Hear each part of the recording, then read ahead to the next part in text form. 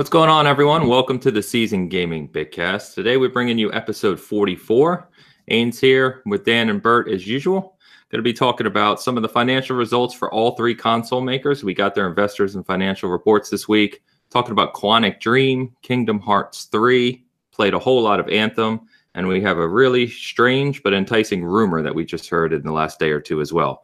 Bert's going to be reviewing Resident Evil 2 for us, and then we'll talk about a few more things as well. So, guys, let's kick it off with the financial results for the consoles. And as we always talk about here, we own and play all three consoles, and we try to keep telling people that all three are doing very well. And we got proof of that this week. So all three companies, gave out their investors reports for the fiscal year.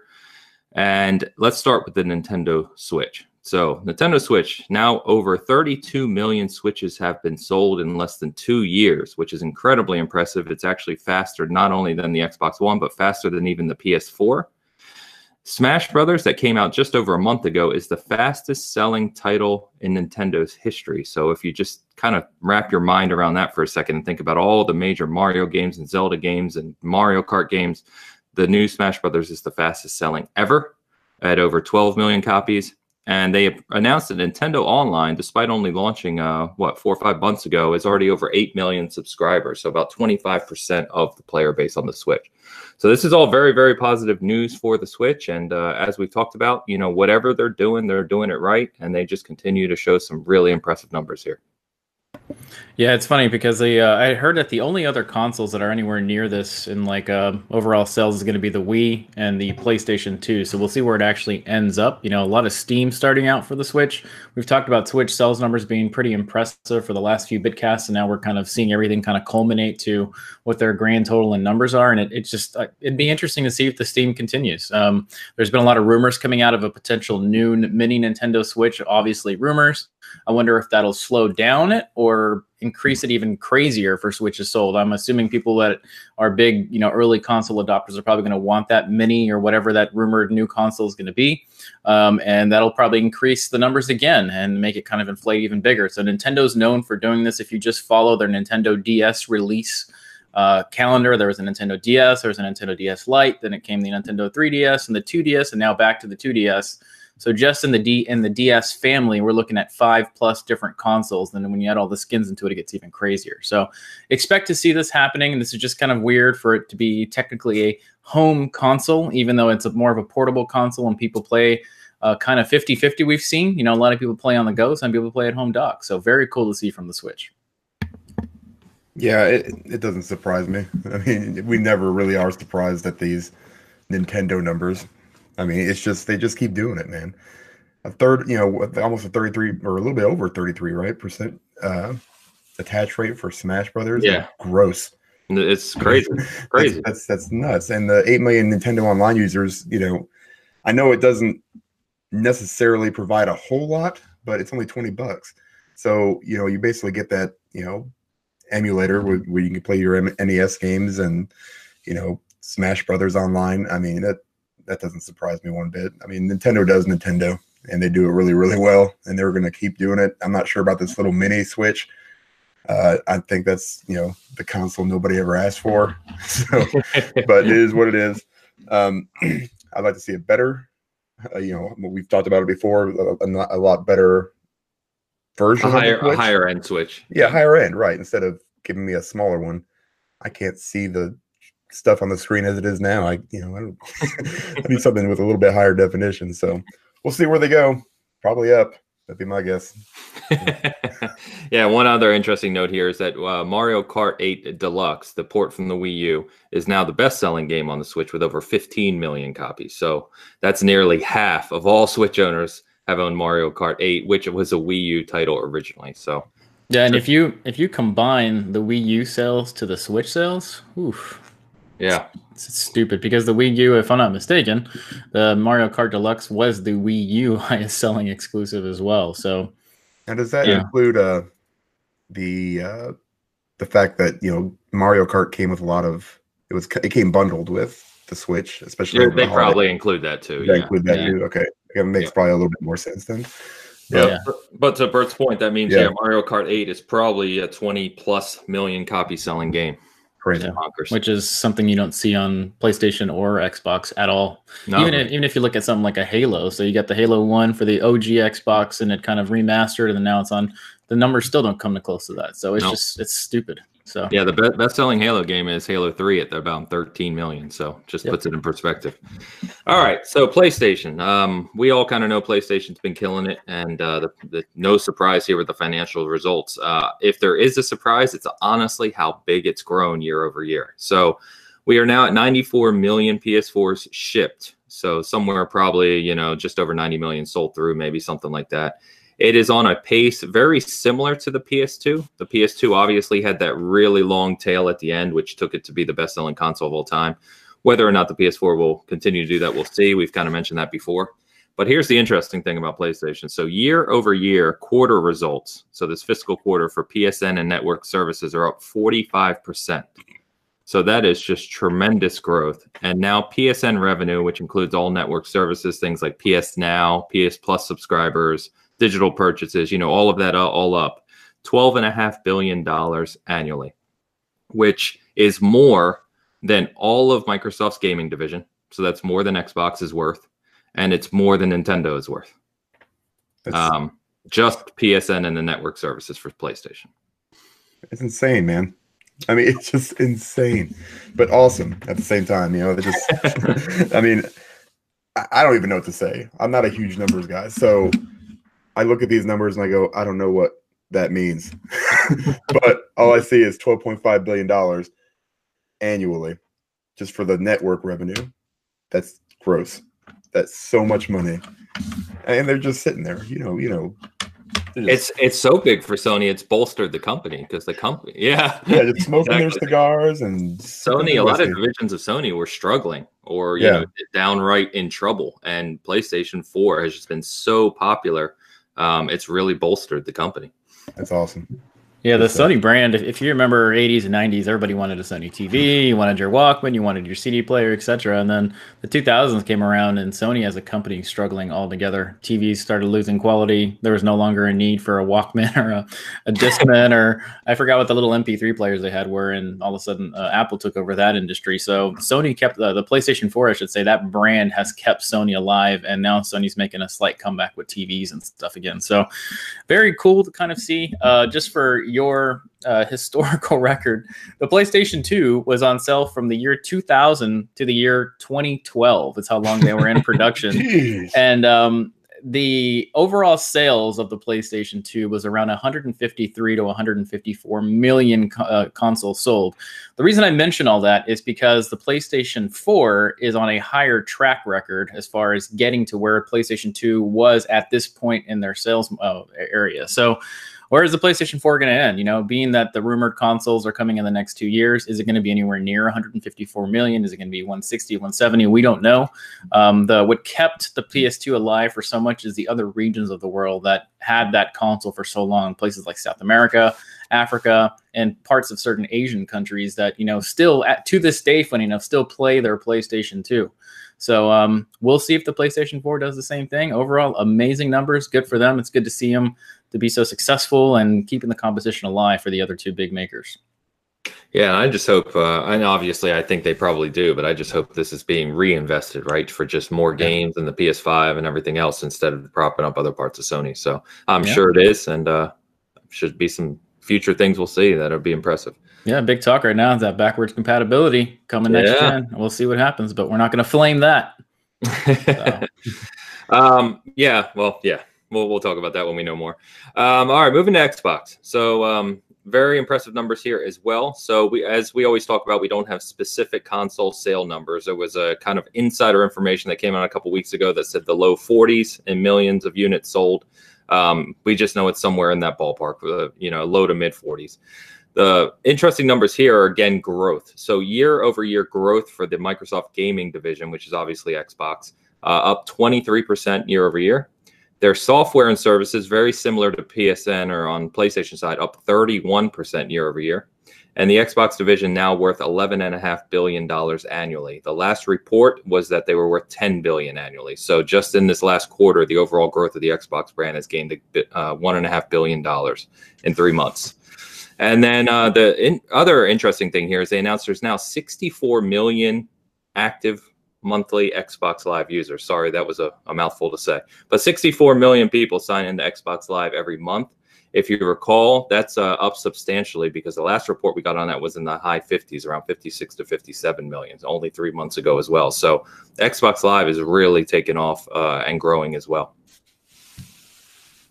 Yeah, for me, one of the big things that's been interesting this generation is how Sony and Microsoft have gone two completely different directions as to what they want to do when capturing their audience and their gamers. And it's kind of been cool to see how Game Pass and backwards compatibility has had more interest than people initially gave it credit for. If you remember, the big narrative at this thing is narrative at the start of this generation is nobody wants to play backwards compatibility games. No one wants to play those old games. Well, that has flamed where we currently are moving to backwards compatibility being something more of almost a requirement for new consoles to come out. And Nintendo has had to kind of give something in their online service to do that. Now Sony's thinking about what is the best thing we need to do for next generation for that. And Game Pass, Game Pass has turned out to be a huge success, and Microsoft should be I guess, almost complimented for it, I guess you could say. I've played a lot of games that I never thought I would play. And I've enjoyed most of them. Some of them I'm kind of glad I never played them after playing them. But it's good to see that Microsoft's doing so well, and they have found a way to pick up from the ashes a successful end towards their generation. So I like to see what they're doing and what they'll do next gen. Yeah, excuse me. Ooh. I don't understand the 64 million monthly Xbox Live users when they have much fewer consoles sold. But I mean, I understand. Yeah. Includes PC right. too. Oh, that's PC too. Okay. It's Xbox Live as a service, right? So if you game on PC on any Xbox games, Forza, Gears, right. You're still going into Xbox Live. Yeah, and then last gen 360 still played heavily around the world. Yeah, right. Okay, that makes sense now. Mm-hmm. All right. Yeah, this is good, man. Like I said, I'm not a numbers guy, so this kind of thing just kind of, I just look at it and be like, and just like, okay, if anybody says that any of these companies are doing poorly, they're idiots.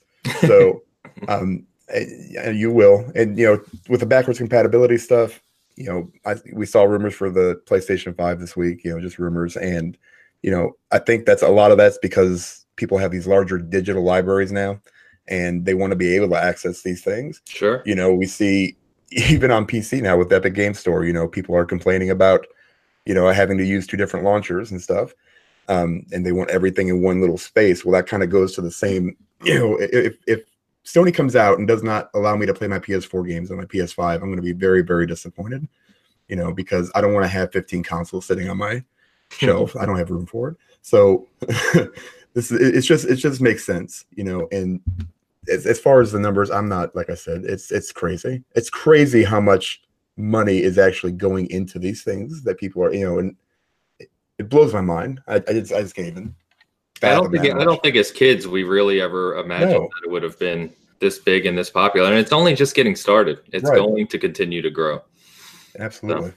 But to your point, yeah, I think you're talking about the digital services. I think one of the things, to Bert's point, that Xbox has done well in the latter part of this generation is change that conversation, because without Game Pass, without backwards compatibility, next generation may look different.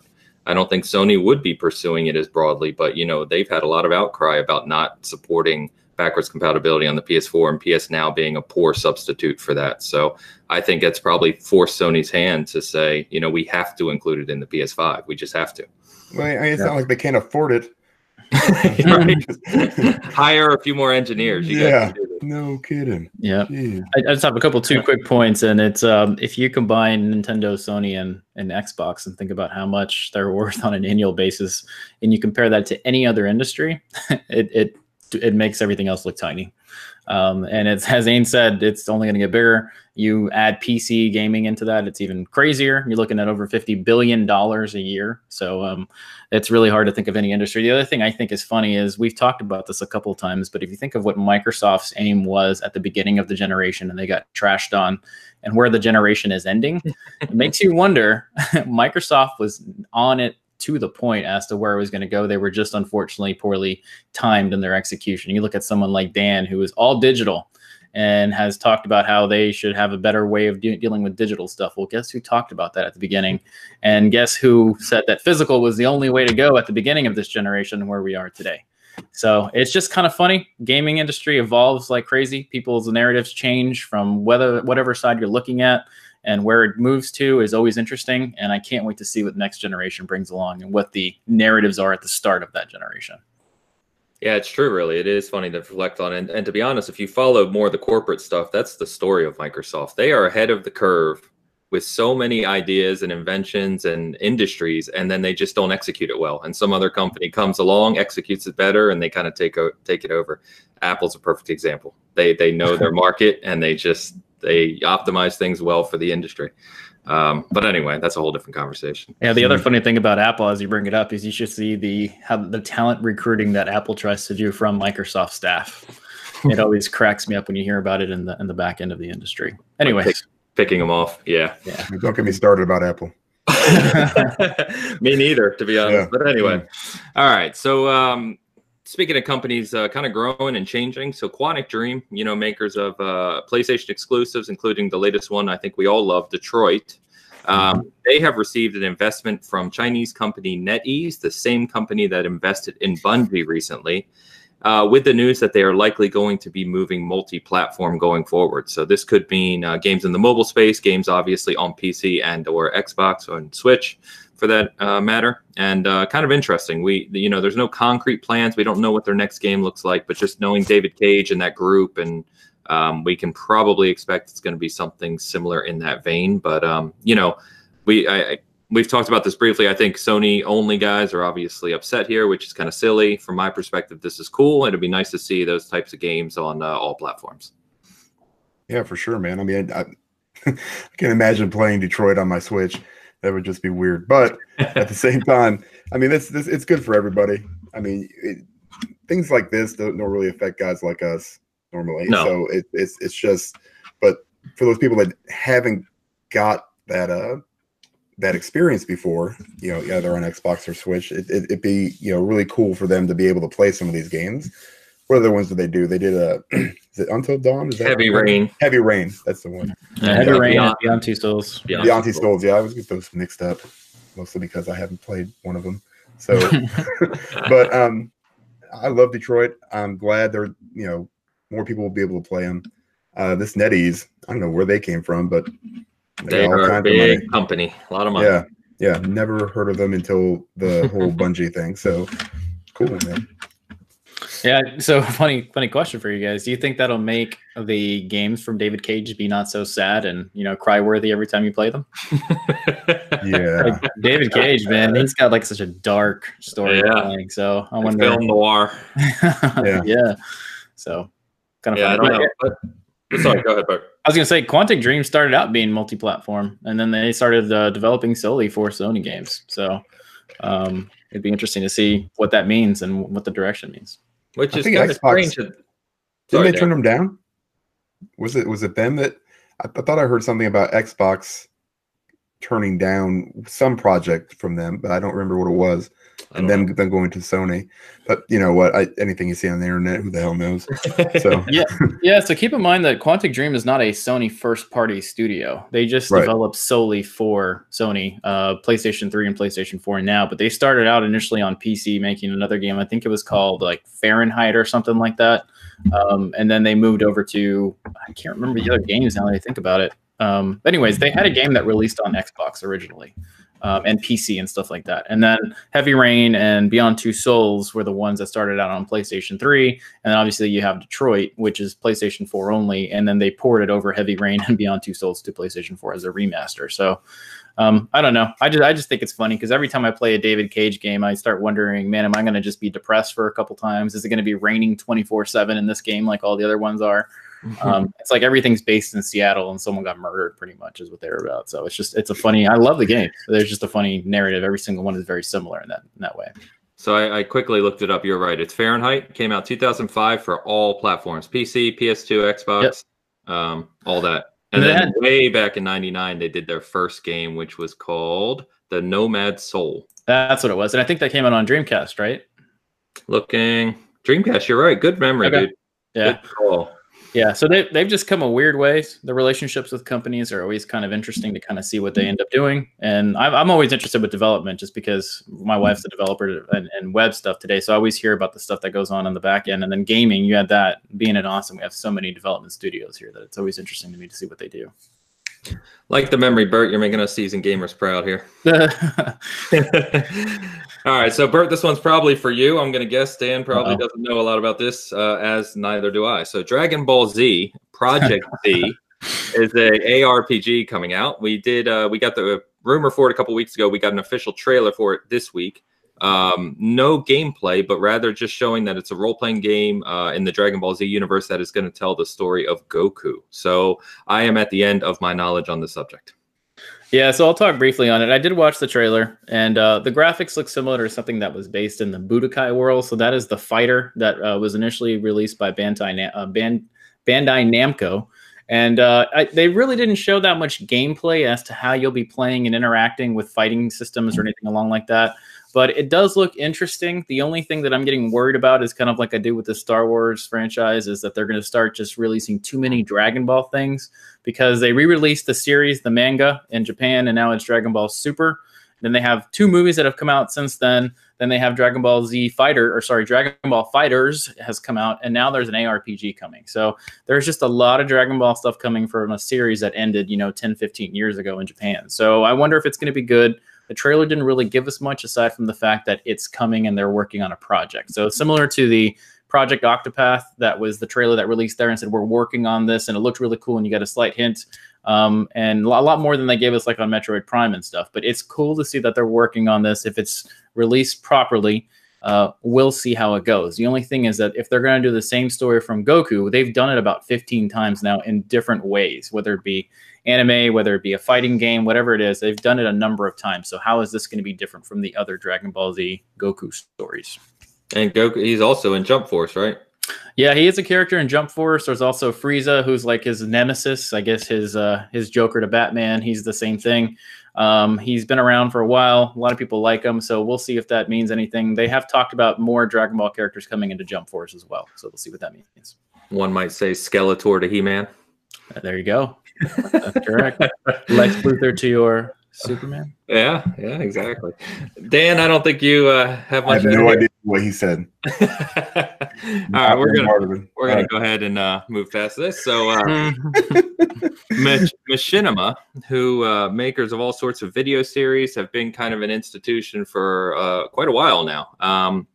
Sad news here in that they've been completely shut down. So, last month, their videos just out of nowhere vanished off of YouTube. Everyone kind of, thought something bad was going on. Turns out it was. So they merged with Otter Media, who is owned by Time Warner, and officially announced yesterday that Machinima is completely done, shut down, and all 81 people who work there are being laid off. This just came out, I think, last night or late yesterday as we record this. So I don't have too much to add here other than it's, obviously bad news. Machinima, I was never a huge fan, but I did watch some of their series over the years. And it's just always sad, as we say, for people related to this industry, even though it's inevitable, that to see just this come out of nowhere and 81 people just laid off. So. Yeah, I don't know anything about this either. Jeez, man, I'm slacking this week. Is that the stuff they like the red versus blue and stuff like that? Is that that's Rooster Teeth. Rooster Teeth. Yeah. Okay, but Machinima is similar in that they did those types of series. They did all kinds of like home produced stuff that was video game related and some other stuff as well. Right, that sucks, man. I mean, you don't ever want to see people lose their jobs. There's nothing. Nobody said anything about how it happened. I mean, just weird.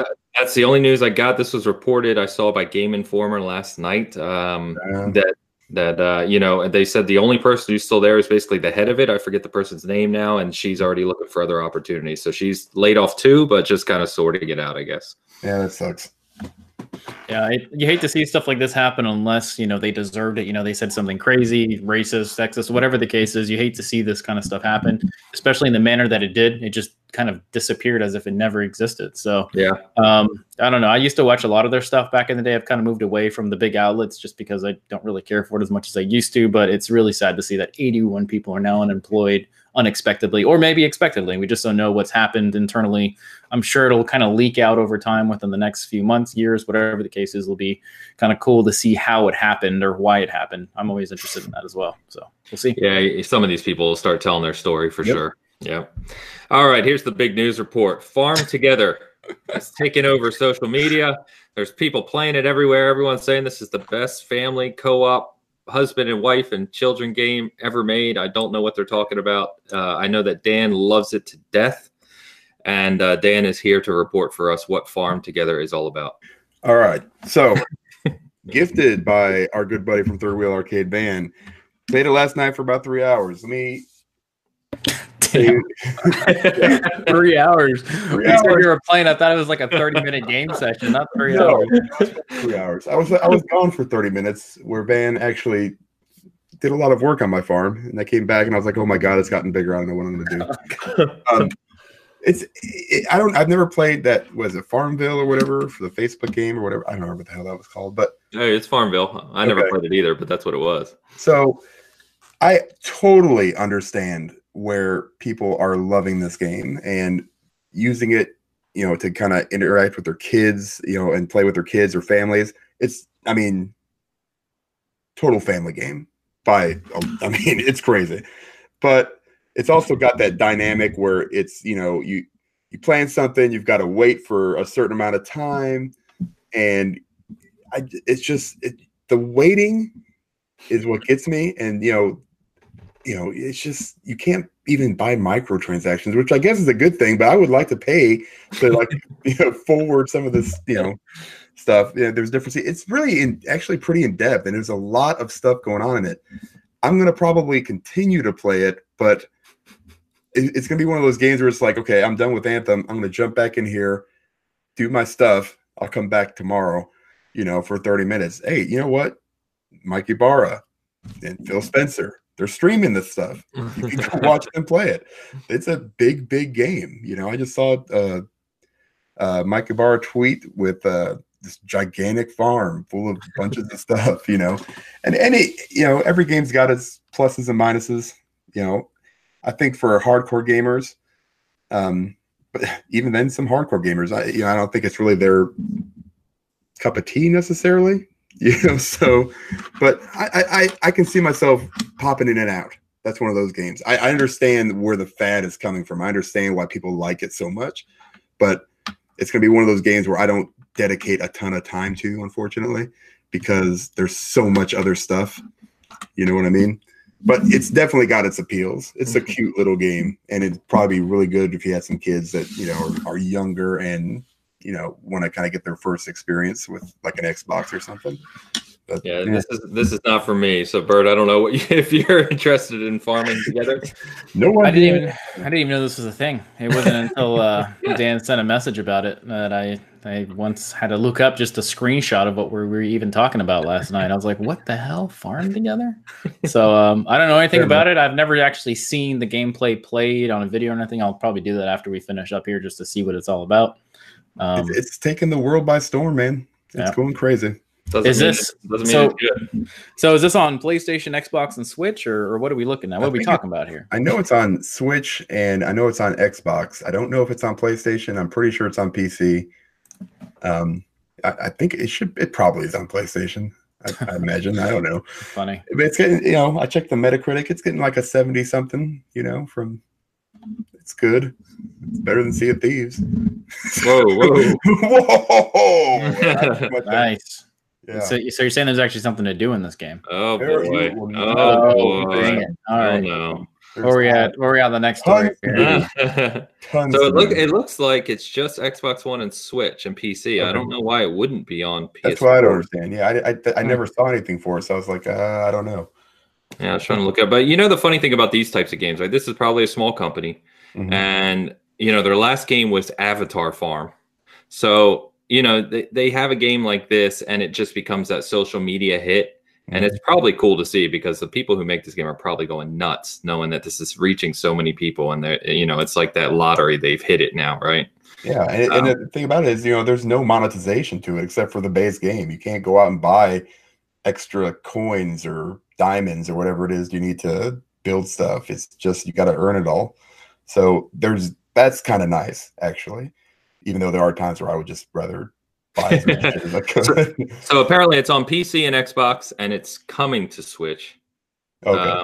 Is what I'm trying to look here. Launch day, first play, and maybe it is on Switch. But anyway, it's not on PS4. I don't know why. I would assume it would come eventually. But kind of funny, just we wanted to talk about it because we saw it just blew up over the past, like 2 or 3 days. And suddenly all these people are playing it, and it just seemed funny to us. But all right. So closing out on this cycle of stuff here, we've got one big rumor just to chat on because it's really interesting rumor, though we didn't report on it officially because it doesn't seem to have much backing. But a whole bunch of sites now, including all the major sites, are reporting that Titanfall 2 has a battle royale version coming secretly tomorrow, or as you're listening to this today, I guess. We're recording this on Sunday, so it's supposedly launching on Monday. And the reason this kind of came up is that out of nowhere, Respawn and EA had a whole bunch of very, very popular streamers and content creators come out to their studio to play a Titanfall game. So, but supposedly not Titanfall 3. And so the rumors started swirling, and then people were saying, well, there's a battle royale thing being developed. And now this has turned into, okay, a secret Titanfall 2 battle royale game is releasing this week. The reason this is obviously just a huge rumor is there's nothing official being said about it. You would think that if a Titanfall 2 battle royale game would obviously take quite a bit of development time and polish, to get right, and that you would have to have a big investment to release something like that. For them to just secretly release this suddenly out of nowhere, especially for EA, that seems really far-fetched, and I think that's why we didn't officially report on it. But guys, what do you think?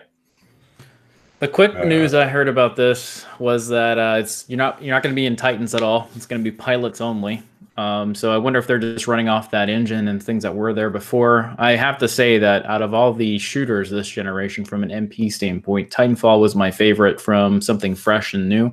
I liked it a lot, including just the pilot combat. I liked it over Call of Duty, over the battlefields, over all of that. And it actually makes me want to go play it again. So I may actually try that again. If this is real and not just some hoax, April Fool's joke ahead in February 1st time, I am going to be trying this out. I need something fresh from the Battle Royale area that's not PUBG, because PUBG is, in my opinion, the best one when it comes to that. But I hope it's real. I want to play something fresh and new. Bring it on. So Apex Legends, right? Is what it's called. Is that right? What's that? I don't know. Is that? Yeah. Right. So here's this is fresh news. Breaking news. Live. New reports claim that Apex Legends will be announced via an ad during the Super Bowl tonight or last night. Oh, those are fun. So by the time we report here, or people are listening to this, we could already be old news. Yes, we could be.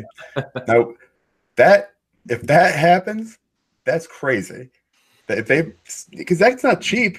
But then again, it's EA. They probably made that much yesterday off of freaking Battlefront microtransactions. So it's probably not a huge deal. But I don't know. I'll play it. I'll try it out. Why the hell not? I mean, I wish there were Titans. To your point, they usually spend, depending on the size of the game, anywhere from 10 million to over 100 million in advertising, right? So if they just said, okay, we're going to wait, not do anything, and then surprise everyone with a Super Bowl commercial and a release, that would actually be a really unique way to launch something. That'd be pretty cool. Yeah, but this whole thing reeks of EA. I mean, it's just a free-to-play game, Battle Royale, and we're going to charge the hell out of you for probably, so much in-game stuff that, you're going to be broke. So, I mean, I don't know.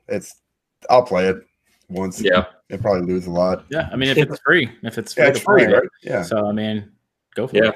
Well, and to Bert's point, I agree with you, Bert, in that the actual pilot-to-pilot gameplay, take the Titans out of it, was still very fresh and fast. When Titanfall 1 first released, man, it was fantastic. I mean, it's just amazing. And the grappling hook and all the abilities you have, it was really cool. So I could see them doing this really well. And Respawn obviously knows how to make a first-person shooter. So I don't know. Could be interesting. If it's done well, I would say I'd certainly play it over Blackout, because that just hasn't done too much for me personally. So. We'll see how it is. If it's real, we'll see. Yeah, well, apparently we'll see before we even go live with this episode. So good times. All right, so let's wrap that up. Let's go ahead. I got an on-the-spot question for you guys today. And that question is, thinking back to your childhood, because we've all gamed for a long time now, what game from the early years, so say, pre 8-bit to 8-bit to maybe 16-bit up through the early 90s, what game from your childhood had the biggest impact on you for the rest of your gaming kind of life? What game do you still think back to from when you were a child and think, man, that's just the game that comes first to mind and that really did something special for you or moved you in a way? You want to go first, Dan? Or I mean, unless you know yours, I don't know. I don't mind, and it's going to throw all you guys off like crazy. SimCity. I played SimCity on PC. At this time, I was pretty much a PC person. I played it on Super Nintendo. I played it at school because I was in computer lit class, and there was a whole learning thing where you had to learn how to build a city and make sure it survived. It kept me playing PC for a long time, and it actually made me get into graphics and stuff like that. And SimCity is what I loved as a kid. I still think about going back to it. Unfortunately, they kind of ruined SimCity, so it's not what it used to be, and it never evolved nicely. But yeah, watch out for that Bowser attack on the Super Nintendo version. That's true. Yeah. That's true. Great game. Yep. Dan, you got one? Yeah, I mean, this is going way back, and I don't know if I've talked about it before. I might have mentioned it before. It's called Venture for ColecoVision. Okay. And the reason being is that was one of the first ones I ever played with my dad.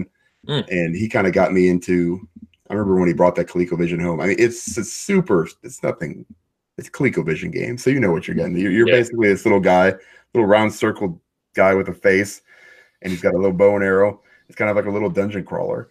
And it's, you pick up some loot and you try to collect items, and it's so basic, but it was more just because, being able to play with my dad. And I think, it was just kind of one of those, that one moment that we really kind of connected on this medium, and then from there, I kind of went one way and he kind of went a totally different way. So that was that one game where it's like, oh, we're going to play. It was that and Zaxxon. Zaxxon was a great game. Yeah. Those two games I always remember playing with him, but those were two of my favorites. So that's awesome. For me, I don't know. I've talked about it before, I know, but it's been a long time. It would probably have to be Phantasy Star on the original Sega Master System.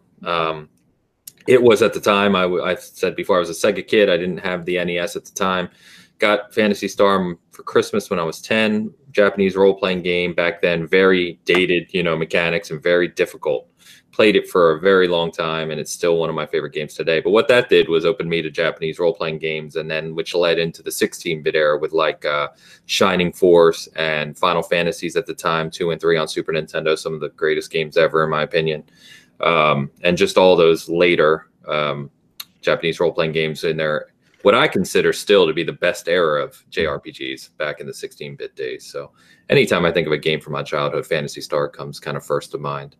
The only other game, and I was going to say, I don't know, Dan, Bert, you can probably relate. The only other game that really had a huge impact was Doom, the original Doom, because when Doom came out, it blew my mind. I built my first PC, or bought my first PC, I should say, for it, played it, and then that opened up my eyes to first-person shooters and started getting into some of the other PC ones at the time. And then GoldenEye came out a few years later, and into Halo, and that's been my life since then. So, yep. The other one I could probably mention is Counter-Strike, just because I played the hell out of it. I built probably 3 different PCs throughout time just to run that at its highest. So. Still play today. Yep. All right, Bert. We got one review today. Going to be Resident Evil 2. Dan has played 28 minutes of it, I think. That's about it. All on the demo. I'm still working my way through it, and Bert has played the hell out of it. I think you finished both Leon and Claire's initial campaign, right? And yep. And so you're writing a review for us. Let us know what you think as our biggest RE fan.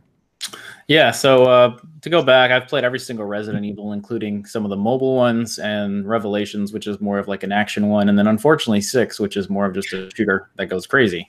But Resident Evil 2, not my favorite Resident Evil game of all time. I would say Code Veronica or even 4 are my favorites, but it is up there in the top few games. And all I can tell you is the Resident Evil Remake is one of the best games of this generation, in my opinion. I would rate it at a 9 in our scale, and the only reason I wouldn't give it a 10 is because I have a few gripes, and if I was to round off, I'd be closer to the 9 scale versus the 10, so it's not perfect in my opinion. But I absolutely love this game.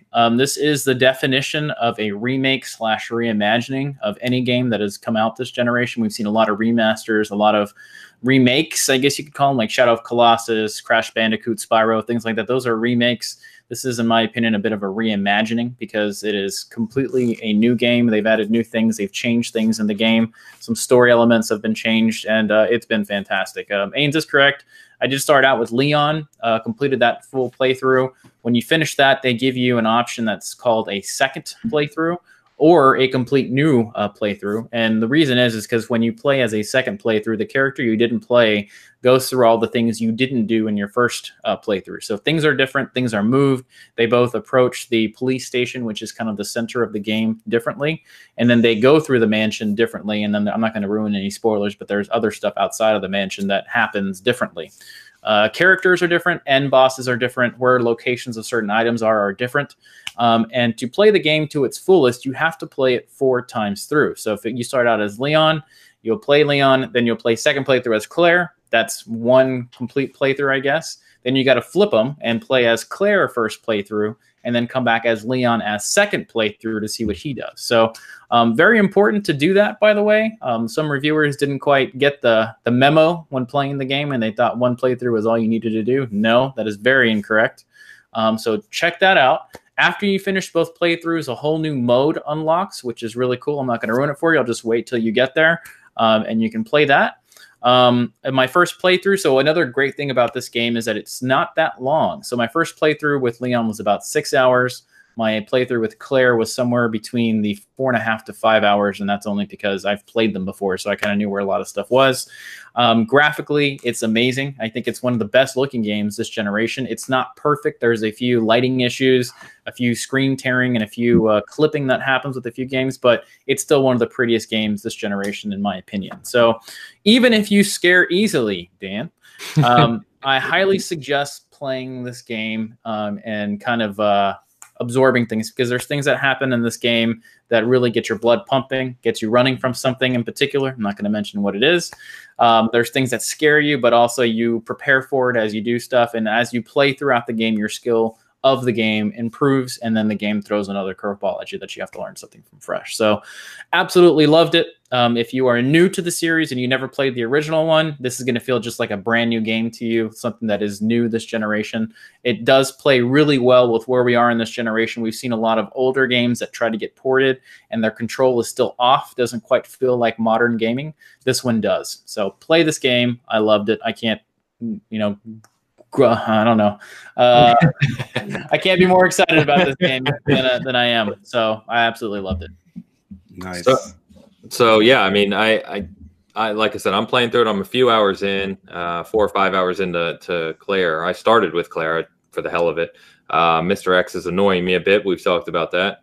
But here's one thing I want to ask you. So, I agree with you in that it's really a well done remake, and they've brought the clunky mechanics from Resident Evil 20 years ago to where it feels like a modern game, which is excellent. We both loved Resident Evil 7 as well. I thought Resident Evil 7 was fantastic. And I actually liked the first person perspective of Resident Evil 7. I thought it was fresh and kind of, I don't know, I feel it engrosses you more in the horror experience. So the rumor came out this week, Resident Evil 8 is in early development. It is going to go back to third person. So they're going to scrap the first person perspective, go back to third person.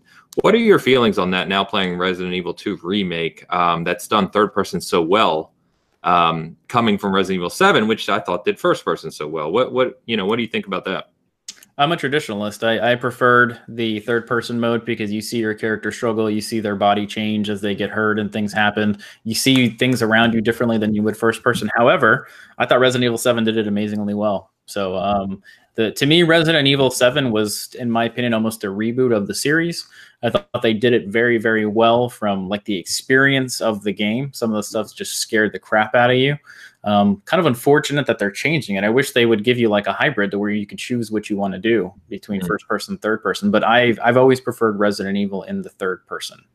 Okay. So just personal there.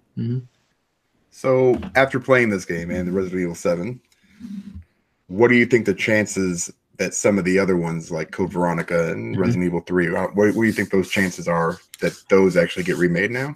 There is rumors that RE3 has already been in development in the background after this one. Even Capcom went as far as to ask, what do you think about a Resident Evil 3 Nemesis remake? And so the thing that's different here is this one did go through a long development cycle.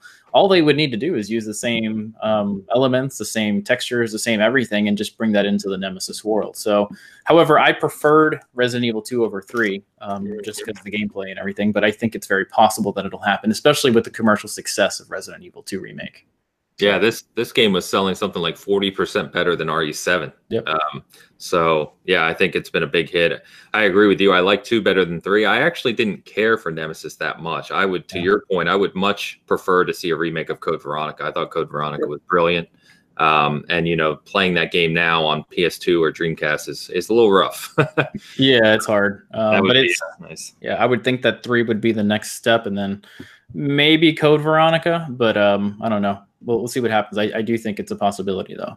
And it would be really cool to see 4 like on Xbox One X or something, you know, like done up. That'd be cool. So the only thing is weird is that 4 has been ported to the Xbox One and PlayStation 4 already in a remaster, not a remake standpoint. Yeah. So they would have to do that one from scratch. But Resident Evil 4, from a review perspective, is the highest reviewed out of all of them. So I loved Resident Evil 4, by the way. I think it was something fresh, something different. And I think Resident Evil tries to reinvent itself quite a bit, sometimes for the better and sometimes for the worse. So we'll see what that means.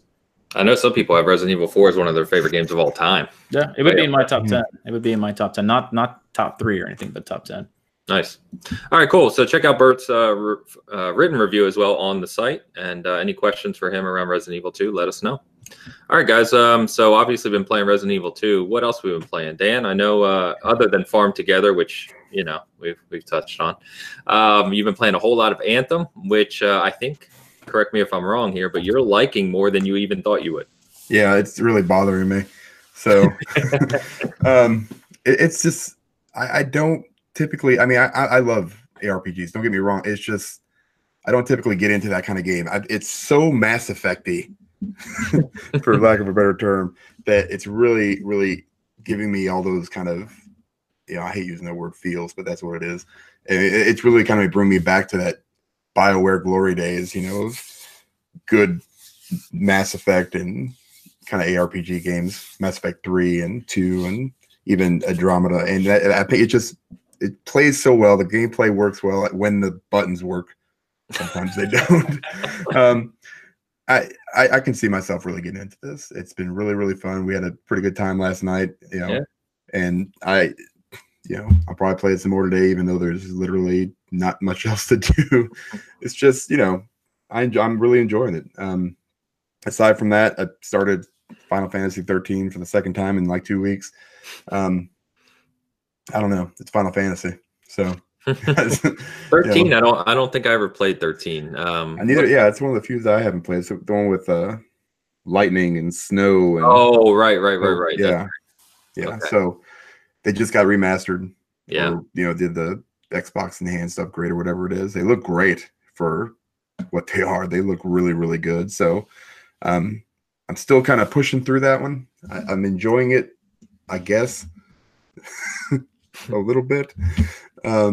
It's just I'm trying to get out of this first area, and it seems like it's taking way, way, way too long to get out there. And I think once it opens up a little bit, I'll probably enjoy it a lot more. So we'll see how it goes.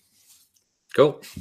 Bert, what are you playing besides Resident Evil 2? I know we wanted to talk about Kingdom Hearts 3. We were saving that for you, as we typically do. But that game, after 44 years in development, is finally out, reviewing pretty well. Players who were looking forward to it seem to be quite happy with it. What are your thoughts?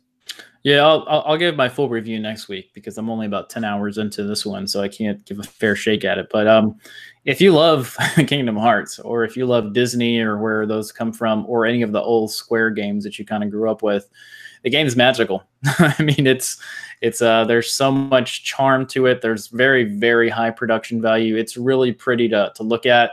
Some of the gameplay elements that I've played so far are not as tuned as I was hoping they would be, but it's got a very steep learning curve with how you use the game mechanics. And if you don't do that, if you just button mash it the whole time, it's a very bare game. But if you play a lot of it, it's really cool. The worlds I visited are fantastic so far. The first one was kind of boring, but then the other ones have been really, really good. It's really fun. I'm not sure I'm ready to say it was worth the wait of development cycle, but it's been really fun. Another cool thing that I could mention about it is if you never played the old ones, there's like 6 30-minute videos that explain what has happened in the story since then, which is kind of cool because there is six 30-minute videos, 3 hours of video. 3 hours of video. It's pretty long. I've only watched the first few, so I don't know if they're all 30 minutes long. So don't quote me on that. But I only watched the first few because I did play the standalone games, not the mobile games. And one thing to keep in mind is Kingdom Hearts 3 is not a direct sequel to 2. It's a direct sequel to the mobile game, which is called like Drop Sequence something something. But if you played the first 2 and are just jumping in 3 and didn't play mobile, you will still be kind of up to date with what's happened, and you're fine watching those videos to see what's up. But like I said, if you love Disney, I mean, it's something very special to see all this kind of come together. And that's kind of what Kingdom Hearts is about, seeing the Square and Disney characters come together in some weird story. Now, the story is not for everybody, including myself. I'm not a big fan of what the hell is going on, but it's still cool to see the fighting, the worlds you visit with those characters and how you interact with those characters in a really cool way. So I'm enjoying it so far. Also played Anthem. Like I said before, I don't love it as much as you guys do. I think it's really fun. I think the game's going to have one hell of a steep learning curve for newcomers that don't play ARPGs as much as other people do. And funny enough, this is going to crack you guys up, but I think the best thing about the game still is the sound. It is awesome. It is awesome if you can boost the sound on your speakers or headphones and just hear the booms and the crackles and the lighting things that are happening as well. So it looks really pretty. But man, if you're playing 4-player and you're fighting all kinds of stuff, it's really hard to know what is going on. Because there's so much going on. We played together, as you mentioned, and I got down so many times by things I had no idea what the hell they were. And then at some points, there was just too much going on that I was wondering if my Xbox was going to blow up. So, but it's cool. To Dan's point, it does feel a lot like Mass Effect, but with like Titans or something, if you can add that in there. And then, man, that comparison to Destiny is stronger than ever, in my opinion. But yeah, that's the worst thing to say these days, apparently. Yeah, I'm in the same place. Really enjoying Anthem. I don't have too much to talk about in terms of currently playing because I'm playing Resident Evil 2 and Anthem, and then other than that, just PUBG, which we've talked about at length. So, but Anthem, I ranted last week about the loot system. I still feel similar, even after playing max level in the demo. I think that there's just opportunities there to really expand the availability of different things for the javelins. But it is a little broader than I initially thought, which is good news. But yeah, Dan and I have played a few hours the past couple days together, had a lot of fun. I love the world, and it just plays well. It's fun to play. Mm-hmm. Very polished, even for a demo. I think it's really pretty. Yeah, it's pretty, looks good, runs good. I've seen some people on PC side having issues, but that's pretty typical of a big AAA game because there's so many variations on PC. And I've heard that the standard Xbox One and PS4 struggle a bit, which doesn't surprise me given the scope of the game. But other than that, we'll see. It's only a couple weeks to launch. Remember, if you have EA Access, Origin Access, February 15th, you can play that game. So less than 2 weeks now until it's officially launched. So. All right, so that's good for what we're playing. Let's go ahead and move on to Name That Game. Dan, you are hosting us this week, and if it is a obscure game from 1964, I'm going to be rather upset with you. So I was not alive in 64. All right, what we got? Let's get us started. Let's get yeah. Who's up first? I was up first last week. You put Ains. Let's put Ains. All right, going. All right. This is a game. That's the first one. All right. Released in 1992 for the PC. Oof. Gosh. I had to be vague because there's not a lot of info on this game. All right. Wolfenstein 3D. Yes. All right. So what are we talking about next week? We're already done. No, I don't know. Isn't that it? I thought you were serious. Would it be crazy if you actually got it from like the first question? That'd been awesome. Okay, is that really your guess, Ains, or are you just throwing Yeah. something random? No, that's really my Okay. Better than I'm gonna both go of with a game by the name of Quarter 7. Dan's like, you. what? To here. This is Ains. All right, Bert. That was This wrong. is your name. All right. In 1993, this game was ported to the Sega Genesis. Holy crap. 93. The game I always bring up, Syndicate. No. Okay. Yes, that should be your first answer to every question. So that's the game that everybody loved back in the day. Syndicate. One day it's going to be Syndicate. Yeah. Like, holy shit. 93. Budokan. No. Jesus, that game. No. Budokan. It was rough. Yeah. All right. There's a reason these first questions are very, very vague, because there isn't a whole lot of info on this game, but it was an awesome game. Okay, number 3. It was widely regarded as one of the most influential games of all time. Jeez. 93. In 93 for the Sega Genesis, and So 92 quick- for the PC. So, quick question, and it's not really a cheat question, but when that statement was made, was that on PC or Genesis? That opinion? I think it could go for both, and really it wasn't like it wasn't ported. I shouldn't say ported because that's a really bad. I should go back. It was made for the PC and then also developed for the Genesis. I mean, it was ported, but Very there were two different games. Yeah, there were two separate people developing it, but same game, pretty much. I need to steal your guess. Yeah, I'm thinking. Sid Meier's Pirates. That is not it. I like that game though. 93. Dan, you're in my wheelhouse here. Early 90s Genesis, and I'm going blank again. You guys will get this for sure. Just a Most matter of when. influential game potentially of all time. Not the one, but one of the most influential games. Jeez. Golden Axe. No. Nope. Number 4. Bert always be going to Golden Axe. Yep. Great game. Still not Golden Axe. It was actually ported to Android in 2013. Oh man. I've got it on my phone right now. That's a free one. This is going to be one of those games. Maybe. Jesus. 93. Phantasy Star. Gosh. No. Oh, no. That's not. Go 14. The sequel. The sequel. You got it. Oh my god. Android, what can you play? They ported a lot of their crap over from Sega, so that makes it difficult, actually. That's why it's number 4, not number 2. Dude, I'm at that point. I've gone completely freaking blank. How do you go blank on Genesis? Like, I owned everything for Genesis. Oh. Did it have a Sega 32X port? Sorry, guys. Doom. No. That was not. It wasn't. Yeah, I know. Go Did you ahead. say that? Okay. So this is where it starts getting a little easier for you guys. Okay, so you get to play in the game as one of 3 different factions. Oh, dang it. Oh, dang it. Factions. I know we say it every week, but when you're sitting here thinking about it, sucks. Freaking yeah. 3 different factions.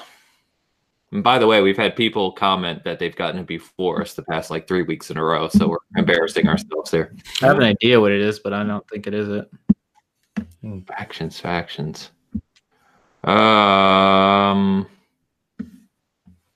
No, that's Saturn. Shit. I don't want to hold us up forever here. I've got nothing, man. I really don't. Alex Kidd. Yes. Is it Warcraft? No. Dang it. Is that on Genesis? Because that would have been awesome.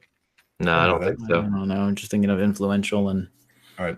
This one is going to really get you going here. It was developed, so narrowed down quite a bit, by Westwood Studios. Ah, dang it. Command and Conquer. That is wrong. Dang it. Herzog Zwei. You thought I was going to go there, but I didn't. Damn it. No. All right. One of the reasons it was so influential is because it introduced technology trees, resource gathering to fund unit construction to this now popular genre, the RTS. That's fucking Command and Conquer. And Herzog Zwei. Yeah, right? Oh, hold on. What was that called? Oh, shit. This next one will give it to you. I can picture the box of the game I'm thinking about, but I don't know if that's it. Actually, not the next one. One after that will. Oh god, what's it called? Starfield? No. I can picture the box. I can't think of the name. I feel like that game, like Starfield, like it probably is a game, but I don't know. No, it really is. Probably the wrong name. Resource Gathering came on the Genesis and PC in '93. Yes. Jeez. The first one to do this. Shit, I don't know, man. I'm gonna have to pass. I have no guess whatsoever. All right, now we're getting easier. Yeah. All right, you ready? Mm-hmm. All right. Aside from the other factions that you're contending with, this should make it super simple.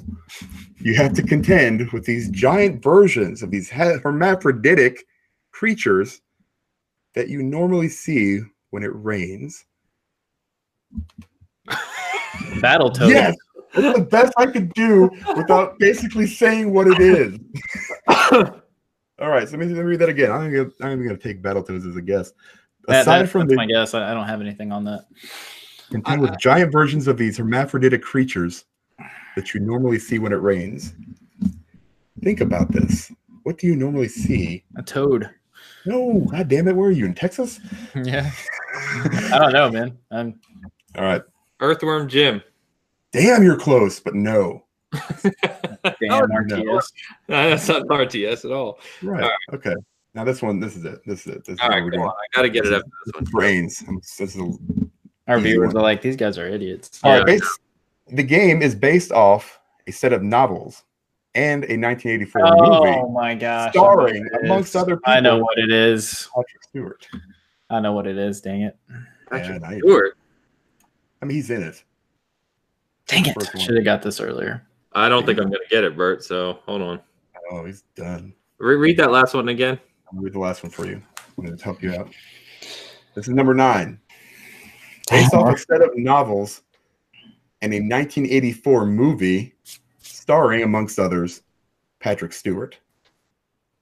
I can give you another guy's name, but I won't. No. No, Bert got it. This is my last shot. No more clues. I'm blank. I feel this is embarrassing. I should have this. This is one of the first PC games I ever played. It was so good. It's going to be so obvious. No, it won't be. For Bert, it will be. Maybe. I could be completely wrong. I thought I had it before, and I was not. I was wrong.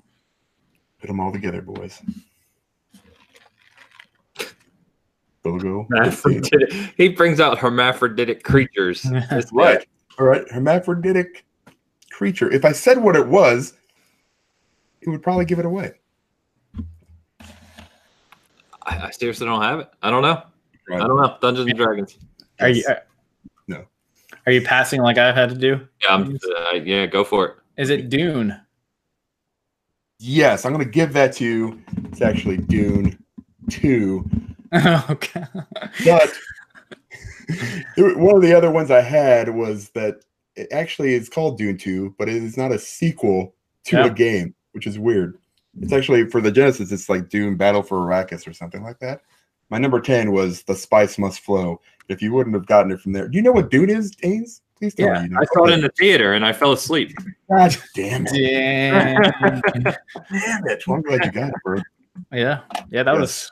I think people that are really into that game back in the day are kind of like got it at number 4 or 5. But man, that game was hard to play on Genesis. I don't think I ever played it. It was very hard to play. There was no saves for that game either. You had to put like codes to get to that levels. But the thing that I did not know about it, the key elements that first appeared in Dune 2 that appeared in other RTS games, a world map from which the next mission is chosen, resource gathering, like we said, simple base and unit construction, building construction dependencies like a technology tree, mobile units that can be deployed as buildings, different size or factions, each with unique unit types. This is all first stuff for the RTS genre. Wow. Yeah. I didn't realize it was so groundbreaking as far as, you know, RTS goes. I loved it when I played it. You picked up the 7 Genesis games I never played. Damn it. Yep. That's funny you mentioned the whole code thing though, because one of my favorite old games for Genesis was King's Bounty, and like it had no saves, right? So if you wanted to continue, you had to input this code that was, if I recall correctly, something like 60 letters long. Oh my god. It was bonkers. So anyway, all right, Dan, that was another tough one. Dan's coming with the tough ones. Yeah, he comes in hard. Yeah, we got to step up our game here. Yeah, because I always guess. So all right, cool. So that's closing out Bitcast 44, guys. We've got a couple things up on the site. We have episode 2 of our Backseat Gaming series with Dan playing Shadow Warrior 2. Really, really funny game. So if you haven't checked that out yet, please do. Bert created a video this week on the Rabbit Engineering 3D printed console miniatures. So if you've never seen those before, they're really, really neat. They make for good collectibles or good gifts for people who are into games as well. And as usual, we'll be working on some other things behind the scenes here that we hope to have soon. So anything else from you guys? Nope, just be on the lookout for some new stuff coming. Always fun to release those videos for you guys, and always open to feedback, so let us know. Yep. Okay. And lastly, I am doing a giveaway right now for either Anthem or Division 2, platform of choice. So you can find me on Twitter. You can find all of us on Twitter. But if you look on Twitter, you can find that giveaway. And I think I'm ending that next weekend as you're listening to this. So if you want to enter that, feel free to. Very simple to enter. So. I'm going to get in on that. So thanks as always, everyone. We will talk to you next week. Have a good week. See ya.